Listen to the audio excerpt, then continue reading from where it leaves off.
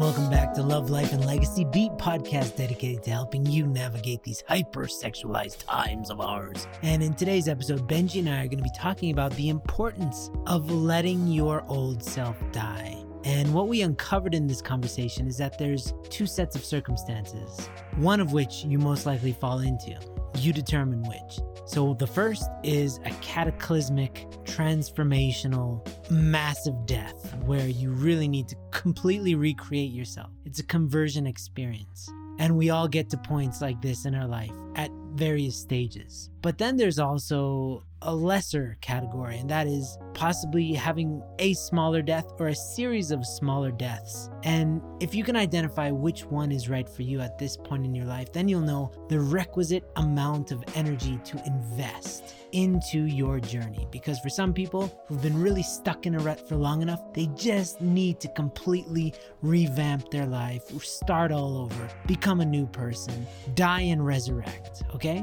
Again, I want you to figure that out. So please listen to the whole podcast in its entirety, and you'll have a much better sense of where you need to allocate your resources as a human in order to have the greatest impact in your journey. I'll see you in the podcast. Welcome back, everybody. Welcome back. We're going to talk about death, letting ourselves die. I actually just gave a talk right before this podcast. Thank you, Benji, for waiting 8 minutes, 9 minutes, 10 minutes on me. That's on me. You can buy something with that time. I owe that to you. I'll pay you back. But in that talk, I was actually talking about this, which is great because it was just one slide in a talk. But I had heard somebody else talk about it in a podcast. And then I realized that I had already talked about it, but he brought it to new dimensions. So I want to explore this topic because basically what he said, he's a Harvard professor talking about what it means to be happy. And he was saying you have to, in effect, if you truly want change, you have to let your old self die. Like not quite this incremental graduation from one self to another, but a complete death and resurrection. And I was just thinking that is absolutely true, but it cannot be for every part of your life because that's exhausting. You just physically die if you did that too much, right? But kind of picking parts of your life that are really stuck or really broken, and then allowing yourself to completely do a hard stop and just say, I'm done. And I think you have probably seen this a bunch of times. I have seen it too in High Noon, where people have to get to that point. There's like a point when people are like, enough is enough. And in movies, it's usually like when the good guy is winning and then he starts losing. And then it looks like everything's falling apart. And then the bad guy says like, I've got you this time. And then the good guy says something like, no, you don't. And they get all that like a superpower, right? They get that second wind. You know what I'm talking? It's like every superhero movie ever, right? Like the bad guy steps on their sword or their gun or whatever weapon they have. So how do you get that power? Let's talk about that. Have you ever had to do that personally? Do you remember? Have you ever had to like do a real hard stop and a death of your old self? What did that look like? Well, I mean, I'm going to talk about porn because it's relevant to everyone and it's what I experienced. I mean, when you're sharing that, Andrew, it's like I specifically think about certain mindsets and beliefs that I had about my porn habit that were not serving me and were not true. And I often, when I'm mentoring people nowadays, talking to folks, I ask them the question. I tell them, you can quit porn today, right now. Like the last time you ever watched porn was the last time you ever watched porn in your whole life. Like it takes one day. And then listen to the internal dialogue that you have. When you say that to someone, they say, well, no, I need to, it takes like you just mentioned, right? And it takes time to wean off of it. And it'll take time for me to heal. I'm like, okay, yes, it will take time to heal and to recover. But why does that mean you need porn to recover? Yeah. It's like, no, I'm going to do it every 2 weeks and then I'm going to do it once a month and then I'm going to do it once a year. It's like, no, anyone who has quit porn, like Andrew, actually, like this is important, like for you, when people have conversion experiences, for example, like fundamental belief system changes, it instantly changes their behaviors because you can go from an addict to a user to a non-user in literally 1 second. It's your identity. You realize that is your identity. It's all that you believe and all that you feel is wrapped up in your relationship with something or someone. Mm-hmm. And to change that is terrifying because it's so comfortable. It is comfortable and it's a dependency for sure. Yeah. So to answer your original question, for me, it was like, I mean, I was a porn user and then the next day I was not a porn user. And I often think about that transition. I transitioned from a porn user to a non-user, it was literally one day. It was literally one day. And I've identified that change point was realizing that first of all, that I had this belief, this old self that I had, which believed that I need porn for stress relief and that it's going to take a long time. It's going to be really difficult to beat porn. And as long as I had that old mentality, because if you go into any situation like that, believing that something's hard, it's going to take a long time, you're setting yourself up for failure because you're always going to be pushing it off. It's like, oh, that's difficult. I'll get to it when I have the energy, when I have the time, when I'm married, when I have kids, the next year that comes around, the next month that comes around. You're always putting this artificial roadblock or milestone and pushing it off into the future because it's hard, because it's going to take a long time to do. Can we talk about just that one point? Can you remember the next thing you're about to say? And then I just want to explain. Sure. Because when somebody is about to punch you, you brace yourself. If you remotely have any instincts, right? You tighten up because you're bracing for impact. Especially if that person has a habit of doing that, you actually train your nervous system to tense up when they're around because you're expecting that they're going to do something like punch you. And it's the very same thing when you're expecting something to be hard, you're bracing yourself for difficulty, and then your brain then sends out the requisite amount of whatever you need in order to deal with that. It sends it out like a dispatch, like, okay, all right, we need some adrenaline over here. We need, like whatever it is. And that's the story that you're telling yourself. So you're expecting it to be hard. And so you make it hard in so doing. And that sounds kind of like self-help mumbo jumbo, but it's actually very practical that, going to the gym when you've never been to the gym is really hard in the beginning until it becomes part of who you are. And it's hard to not go to the gym because it's super easy because the action is the same. It's just your resistance is lessened over time because it's a part of your new identity. So it's really like you're not bracing for, oh, this is going to be hard. It's like, oh, I got to go to the gym. It's just like a function of who I am. So there's no resistance at that point because it just naturally flows into who you now are. Okay, back to you. Sorry, I just had to make that point because people do that all the time. Well, and the next stage of that is you enjoy going to the gym and you suffer when you don't. And we've experienced this in high noon when people start living in high noon. I think Luke Kikuchi said this. He's addicted to living in high noon. So even if he's slightly off, he feels like this compulsive need to like tell somebody and to live in without shadows, So so in a sense, it's like, can you be addicted to the feeling of not having porn in your life? Can you enjoy the process of quitting? The answer is yes. For you, I'm sure. And for myself, I'm sure. Because it's like when you're scrolling and there's always clickbait, there's always something. And when it shows up, it's not like, should I watch it? It's like, oh my God, that's so gross.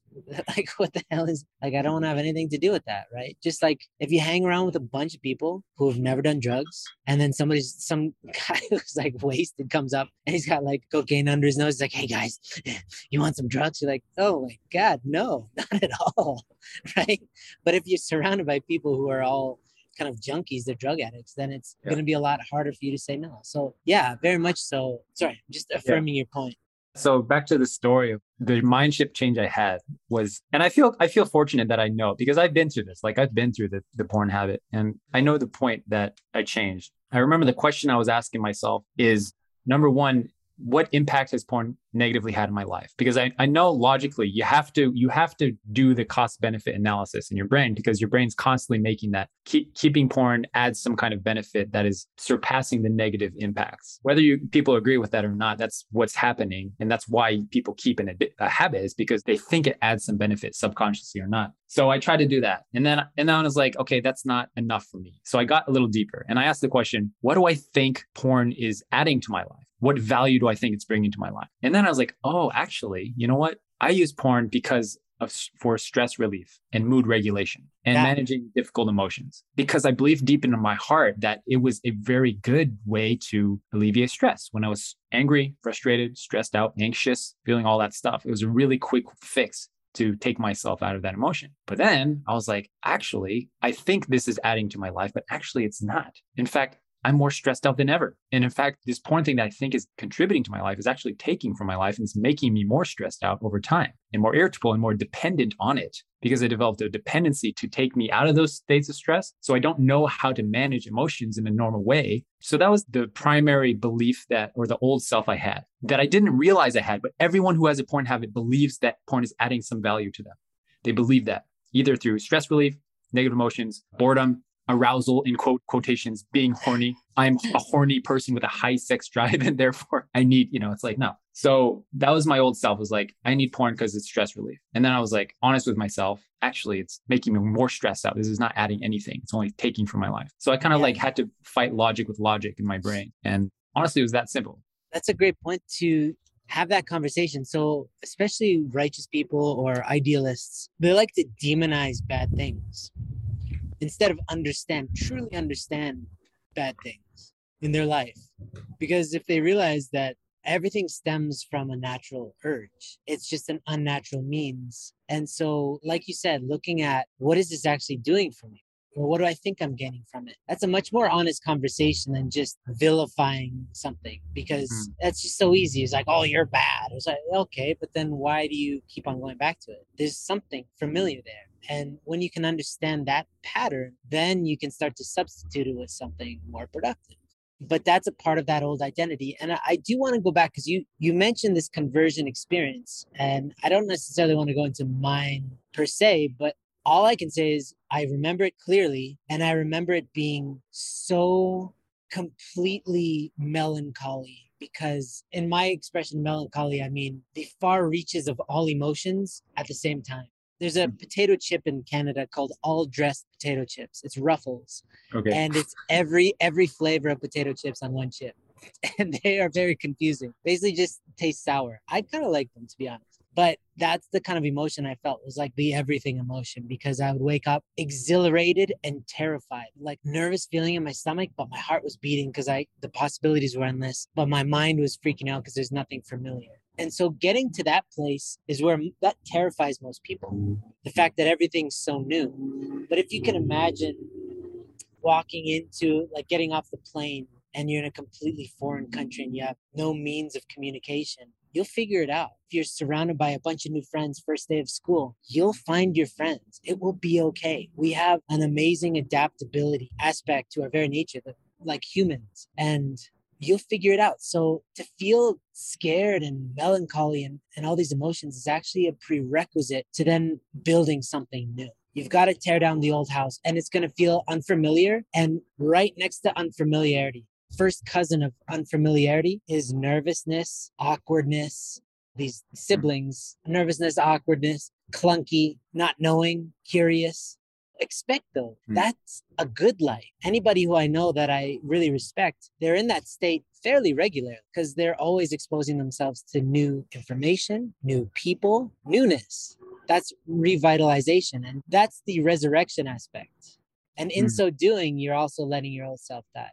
So there's a process, I guess. One is completely rewiring yourself by changing everything. The other thing is by selecting the old adage of, like, if you have a dirty bucket, you got a bunch of mud in it, and you just let water drip in, eventually it's going to wash all the dirt out. It's going to flush it out and just be clean water. And that's by adding new things to your life that you suspect would be helpful to your life. And it will flush out the other stuff. But that's a part that that's you asking the question, who do I want to be? That's North Star goal kind of territory right there, where you're like, you might be wrong, but here's my proposition. Me personally, I want to hang out with more artists. I just realized this yesterday. I need more artists in my life because that's more who I want to be. That's where I'm really happy. And I have been doing that. So that means I have to start going to art galleries and stuff that I don't want to go to because I'm nervous because I don't know anybody out here.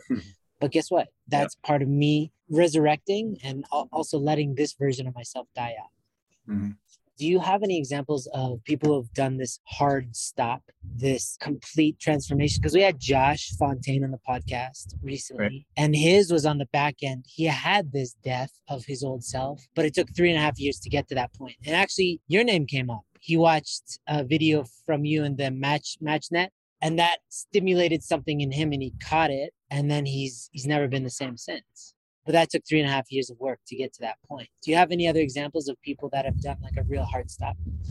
Yeah. Well, I want to ask Josh, I don't know if you had a chance to ask him, but what took him so long?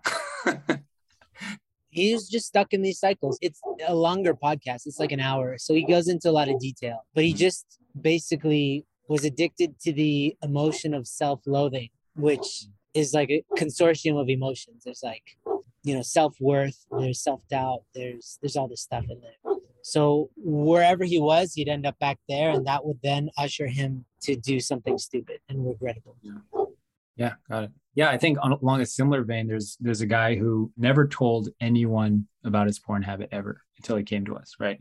Never his whole life. And he's been struggling for over a decade on his own, trying to figure Wow. it out. Very high standard, high value, high morals guy, righteous, like you said. And he just struggled. He tried all the stuff online, looked online. And when I really like talked with him and challenged his beliefs about his porn habit, and I challenged him when he said things like, I feel like a worthless piece of garbage. I feel so much shame with my porn habit. So when we got deep into that, he realized that shame is the opposite of integrity. And the only way to eliminate shame is to shine light on it, is to just be open about my shame. It's like, yeah, I'm this way. Like a silly example is like, I watch Family Guy every night before bed. Do you? Yeah, every night, like half an episode, because it kind of helps me unwind and it's kind of just stupid and silly and just turns my brain off. It turns my brain off. Yeah. And I did it every night. And I was feeling so shameful, like a guilty pleasure, right? It's like people think Family Guy is stupid. I don't know. I like it. And then I just like started telling people, and now I just don't have this shame about it anymore because it's like I don't give a crap. Yeah. So the only way to eliminate shame is to shed light on it.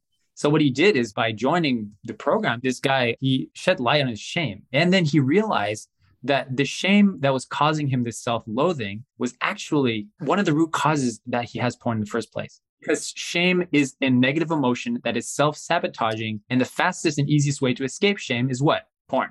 Sure. And your brain understands that. And that's why people spiral. They try their best, they relapse, they make a mistake, and they say, oh crap, I might as well just binge watch porn the rest of the weekend, the rest of the week, the rest of the month, because I'm already down here and I'm already a piece of garbage.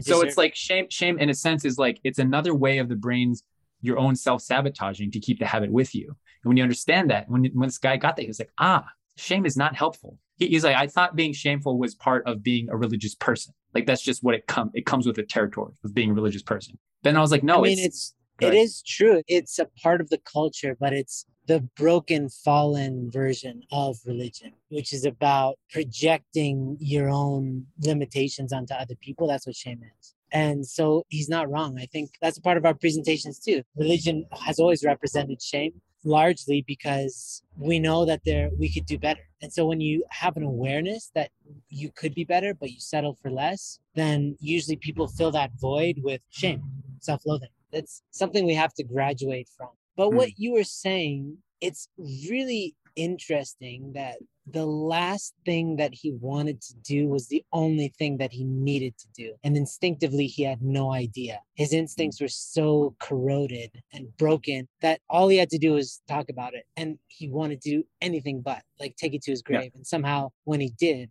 now he's so much freer. I fully believe that a porn user's brain is fundamentally self-sabotaging them to keep the habit. And I talk about this with guys who were like on the fence about joining Ascend or a program. It's like Ascend is free, right? If you're listening to this, you have a porn habit and you haven't joined Ascend, it's free.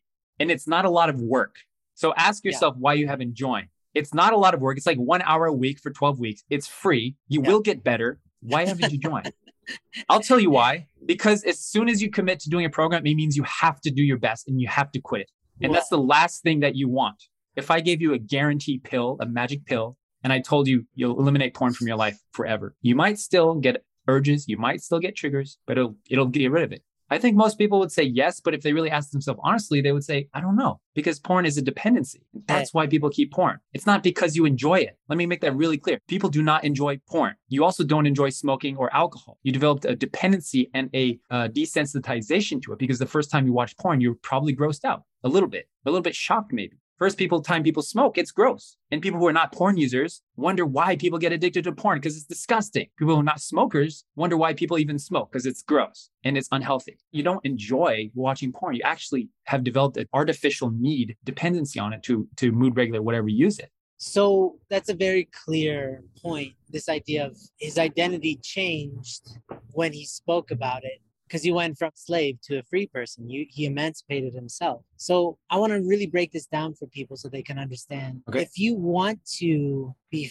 free, you must go to this dark cave within your soul and confront yourself and see, what is the scariest thing that keeps me addicted to this thing, that keeps me coming back to this slave master? And then you have to do that thing that scares you the most. That's really like bullet to the heart of your biggest fears, is to meet them face on. And if you can't do it by yourself, because most people can't, you can do it with a community. You can absolutely do it. But everybody has something. Everybody has some fear deep down. Benji, we just had an amazing conversation last week. You had fears, right? And you eliminated them very quickly. It was amazing to see how quickly you just kind of confronted it. And I definitely have stuff like that. And every time you go straight to the source of your fear and be like, oh, I'm scared of this. That's the slave driver. But you're your own liberator. That's the thing. Nothing else is keeping you locked in that jail. You're keeping yourself there. And the key to that door to get you out of that prison that you put yourself in is freedom.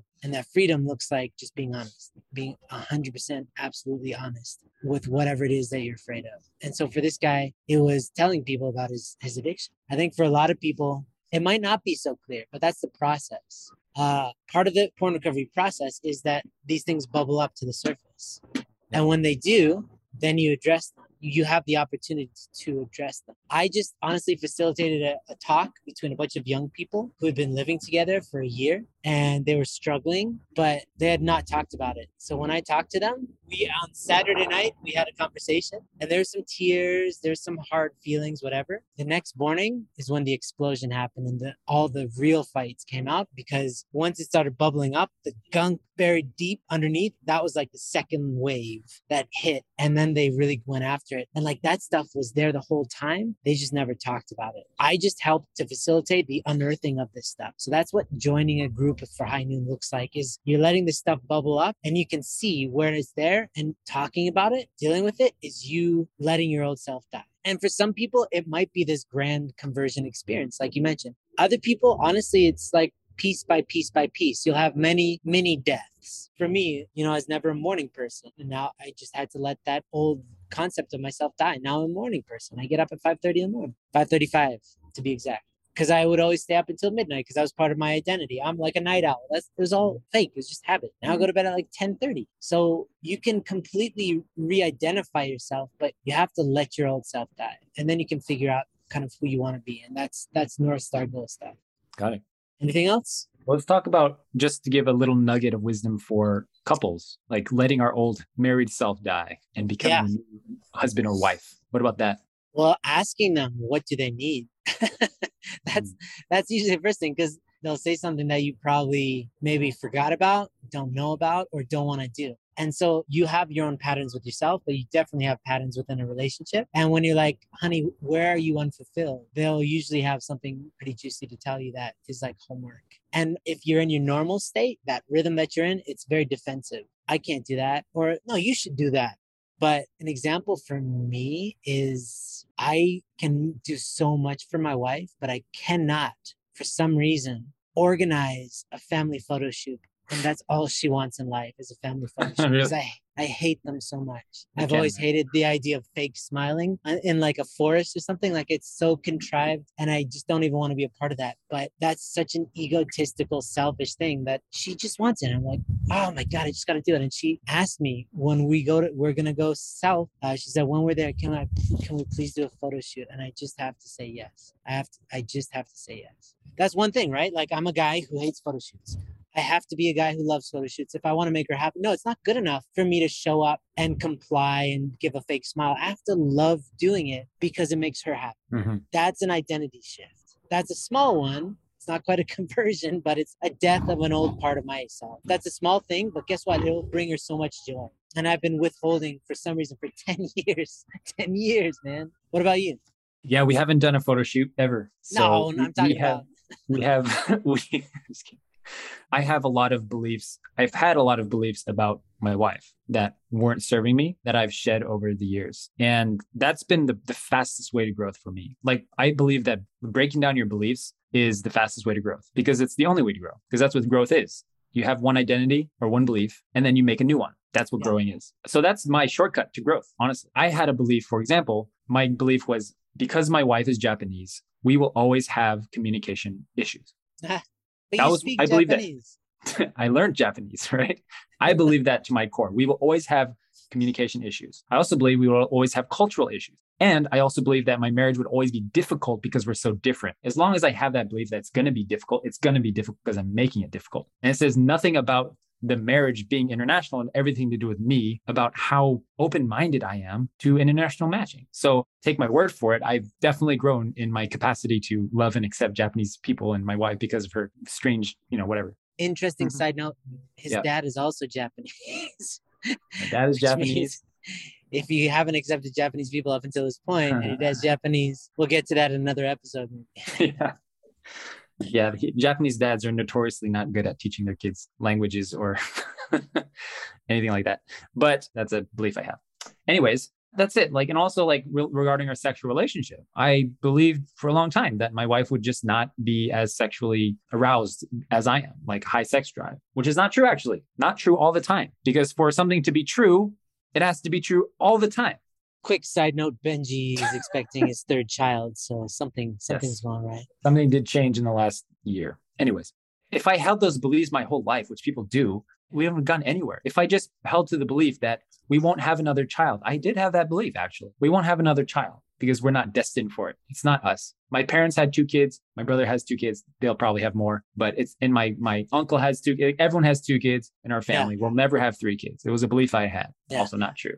So it's like I've built this practice of anytime I state something over myself, have a statement of something, I always question it. Is this true all the time? Why do I have this belief? Because beliefs are based on previous experiences. The reason people say beating porn is hard is because they've tried their best, quote in quotations, tried their best, and it didn't work. Therefore, it's hard. It's really hard. Yeah. Marriage is really hard because I've tried my best. Actually, that's not always true. It's like I have spent $0 on investing in my marriage. How can I say that it's hard? How can I say I've tried my best if I've not invested in it at all? You know what I'm saying? Yeah. I've done the same thing a million times. It doesn't work. Yeah. It's like compare how much you spent on porn recovery versus how much you spent on coffee this last month. It's like, no, you have not tried your best. Taking a shot at me because I'm at a coffee shop? Yeah. Weenie. No one knows that. Don't worry. I just want to start wrapping it up, but I think this conversation has led us to, I want everybody who's listening to really contemplate, where are you at in life? And are you in need of a small death and resurrection of some aspect of your life? Because there's a bunch of you who have been on this road for a while and you're doing quite well, but maybe you can notice an area in your life that needs some serious repair. And so that means death. Let your old self die. Recreate yourself in the likeness of who you'd like to be in that area. So do you need a small death and resurrection, or do you need a massive conversion experience? Are you really stuck and you know that you've gone maybe 99%, but it's going to take going 100%? Are you willing to actually let go of that old self and let that old self die in order to recreate yourself and allow yourself to be uncomfortable, allow yourself to feel like a noob, like to be completely foreign at something, at life?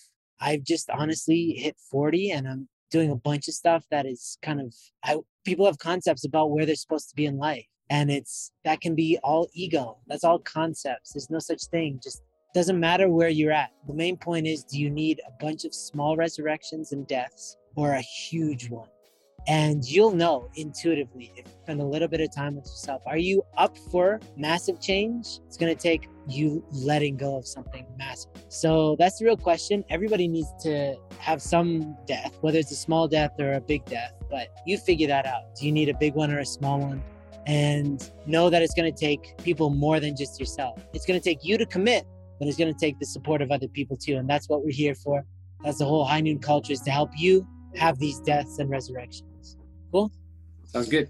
Thank you, everybody, for listening. Thank you for just being such tender souls. Just kidding. But thank you, guys, and we'll talk to you next time. Thank you, Andrew.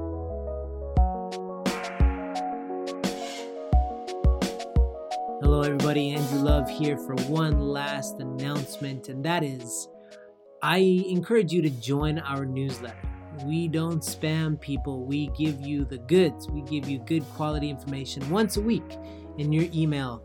And so we send out newsletters probably Saturdays, mid-morning on average. And these are filled with blogs, the latest content, everything you need to know in order to get through your week with High Noon Light.